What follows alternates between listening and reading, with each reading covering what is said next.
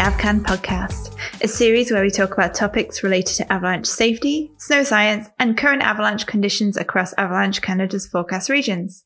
I'm Sarah Taylor, Digital Content Coordinator at Avalanche Canada, and I'm your host today. Today's episode is all about the early season and how those conditions can change the decisions we make in the backcountry. We're joined by Tyson Rettie, a member of our forecast team and guide, who's full of helpful information on how we can best manage what can be a tricky time of year. Welcome, Tyson. Morning, Sarah. Thanks for having me on the show. So I guess the first question we should ask is, how is traveling in the early season different from midwinter? Are there different hazards to look for? Yeah, great question. The big difference, I think, is the general snowpack depth. As you start your day off below tree line, you're sledding or ski touring your way up. Initially, the hazards are going to predominantly be just the low snowpack, rocks, trees, stumps. All those natural hazards are much closer to the surface. Really easy to damage your sled early season, easy to blow a knee if you're a skier, snowboarder, that type of thing. And so that's something that I'm really thinking about when heading out early season. Yeah, that makes sense. Obviously, the snowpack's that much thinner. Are the trees and rocks and creeks, are they the only risks that we need to be thinking about, or is there other stuff? Yeah, there's definitely other hazards. As we gain elevation, the hazards do start to change. Another hazard I'm really thinking about early season is crevasses on glaciers. If we're talking about a October, November, December snowpack, bridges are still forming. There's lots of crevasses that could potentially be just barely covered, and that bridge won't support your weight. If you're on the coast where the snowpack builds up a little bit earlier in the season, builds faster, maybe crevasses are starting to be bridged. If you're out here where I'm at in the Columbia Valley, almost definitely they are not.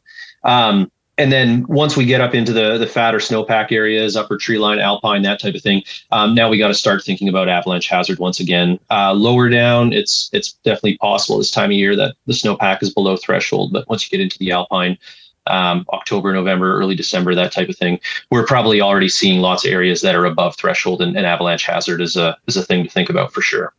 Just really quickly, could you explain a little bit about what we mean by threshold when we say above threshold or below threshold?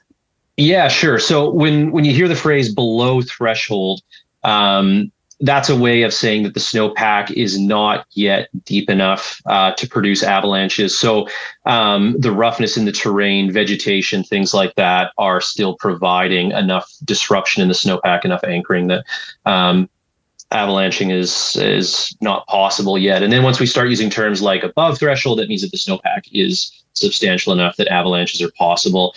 And within that, you really need to think about what is laying under the snowpack if you're trying to determine what is above or below threshold. So when you're below tree line early season, there could still be the odd area that is above threshold. So areas where we have like smooth, grassy slopes underneath, smooth rock, that type of thing. Those are areas that will become above threshold with much less snow. Totally. That old saying, right? If there's enough to ride, there's enough to slide. Yeah, exactly. Like if it's good skiing or good sledding, it's going to be above threshold. If you're really having to tiptoe around between rocks and logs and small trees and stuff like that, it's potentially still below threshold. Great. Thank you.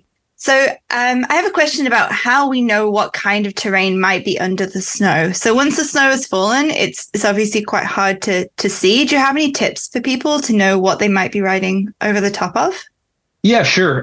There's a couple different tools you can use. One is the easiest one, and it's prior knowledge. So if you're out skiing or sledding in areas where you hike or hunt or something like that in the summer, you may have some, knowledge of what that terrain looks like without snow. Another one is topographic maps, especially if we're wanting to know if we're traveling on a glacier or not. Most topographic maps will have glaciated terrain shaded in with a really light blue color, lighter than the color they use for lakes and rivers and things like that. So that's a really good tool if you're heading into the Alpine and you want to know if you're traveling on a glacier or not. Looking at a topographic map beforehand and then taking a digital mapping tool with you into the mountains, your smartphone, that type of thing. A probe can help you a little bit, but in order to really have a good understanding of everything that's underneath you as you're skiing, you'd have to probe a lot. So there are some limitations to what that tool can do for you in terms of telling you what's under the snow, but it's definitely a great tool for getting an idea of snowpack depth and getting a bit of a better handle on whether or not something may or may not be below threshold. And in saying that, there's a ton of variability in snowpack depth throughout the terrain. So if you're going to be using your probe to make these types of assessments, you want to be probing quite frequently. They're great tips. Thank you. You mentioned there about glaciated terrain. Is that something we need to be especially cautious about at this time of year? Yeah, you bet. I am pretty hesitant to go traveling around on glaciers early season. As I mentioned earlier, bridges are unlikely to be able to support your weight. And so, yeah, it makes for pretty hazardous travel. And I generally avoid glaciers early season. That's a really good tip because I think sometimes it's easy to see the glaciers as the places that collect snow first. And, it might be easy to see them as good targets for early season. So it's really good to know that that might not be a great option. Once we get into areas that are above threshold, what sort of avalanche problems might we be seeing in this early season period? Wind slabs, storm slabs, dry loose avalanches, that type of thing. Really early in the season, in many places, we won't have a substantial enough snowpack yet to have persistent slab problems. They're very much developing, but generally early season, we're going to be concerned more about new snow avalanche problems. Great. So those kind of problems that we get in like the upper snowpack in the winter, they're the ones that are going to be the predominant problems in the early season, I guess. When you talk about how persistent problems might be setting up for the season, what kinds of things might cause that? So what kind of conditions might we be seeing now that could hint at problems later on in the year?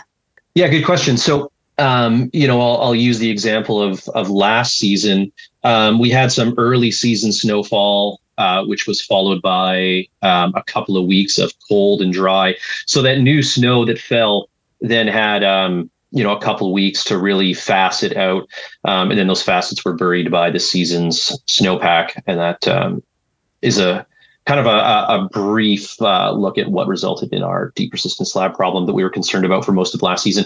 And so as you're traveling around early season, it's a good opportunity to make some observations, look at, where are we potentially going to have those types of basal instabilities. Awesome. That's really good to know. So in the early season, we don't have forecasts running for most regions. Where can people find information and share information about what they're seeing in the mountains? One of the best resources right now for getting information on what's going on in the mountains is the Mountain Information Network. I would definitely encourage anyone going out there to take a look at that before they head out, as well as when they get back from a day in the mountains. It'd be great if people would submit their observations to the Mountain Information Network. As a forecaster, that's a tool that I'll rely on pretty heavily as we start getting into the forecasting season. And a lot of professional operators are not yet submitting their reports. We rely pretty heavily on input from the public. Yeah. So, I know that the forecasters, they do use those mins and they look at pretty much every min that gets posted, right? Yep, absolutely. We've got 4 to 6 forecasters on every day, and they are all scouring the min for the bits and pieces that we need to write a good forecast. Yeah, super important tool. And you can find that at avalanche.ca or on the app. Yeah, you bet. Another great resource for people to check out when they're doing some trip planning is the Mountain Conditions Report, MCR. And so these are reports that are made by professional guides that are out in the mountains. Yeah, super helpful tool. And quite often they are longer format than some of the mins. So there's a little more information in there, I think, sometimes. Yep, absolutely. So other than the MIN and the mountain conditions reports and other places where you might find information on avalanche.ca about what's happening out there, what other tools can people use to help them make safe decisions if they're planning to head into the backcountry? Another great trip planning tool for this time of year is the Danger Rater. And essentially the Danger Rater is a tool to be used when you're in an area where avalanche forecasts are not available, or you're in an area where we haven't started forecasting for yet. And essentially what it is, it's a flow chart. You start out by assigning the terrain that you're heading into a considerable danger rating, and then it asks you several questions. And based on your answers to the questions, it'll tell you to either bump hazard up to high, keep it at considerable, or bump it down to moderate. And this is a great tool to use in conjunction with the evaluator, because the trip planner and the slope assessment tool require that you have a danger rating. That sounds super helpful. And I guess as well as using this in early season before forecasts, you could also use this to ride in an area we don't forecast for. Yeah, absolutely. Yeah. So there's certainly places in BC where we don't currently have a forecast available, parts of Alberta, that sort of thing. And absolutely, that's a tool that you're maybe using on a daily basis throughout the season. Oh, that sounds so handy to know where that is. You can find that on avalanche.ca. As well as having the information to go and making sure that we've made smart decisions and we know everything that we can know about heading out, what other things do people need to be thinking about before they head out for the first time? Are there any other things that we need to be more careful to think about? Yeah, go through all your gear that you put away in the spring. Make sure you got fresh batteries in your transceiver. Test out your probe and shovel, make sure that those tools are in good shape. Go through your pack, make sure that you replenish any of your emergency items. So fire starter you might have used, first aid equipment, batteries in your headlamp, all that good stuff. Make sure your skins are going to stick to your skis when you get out there. If you're a sledder, do a once over on your machine, make sure everything's in good working order. You don't want to get out there and, then find that there was an easy fix you could have done at home and now you're trying to do it in the field. Transceiver could potentially need a firmware update, as well as airbags need to be updated as well. Amazing. Well, thank you so much for all the top tips. I feel a lot more prepared for early season now. I really appreciate your time. Yeah, right on. I appreciate you having me on the show. Thanks.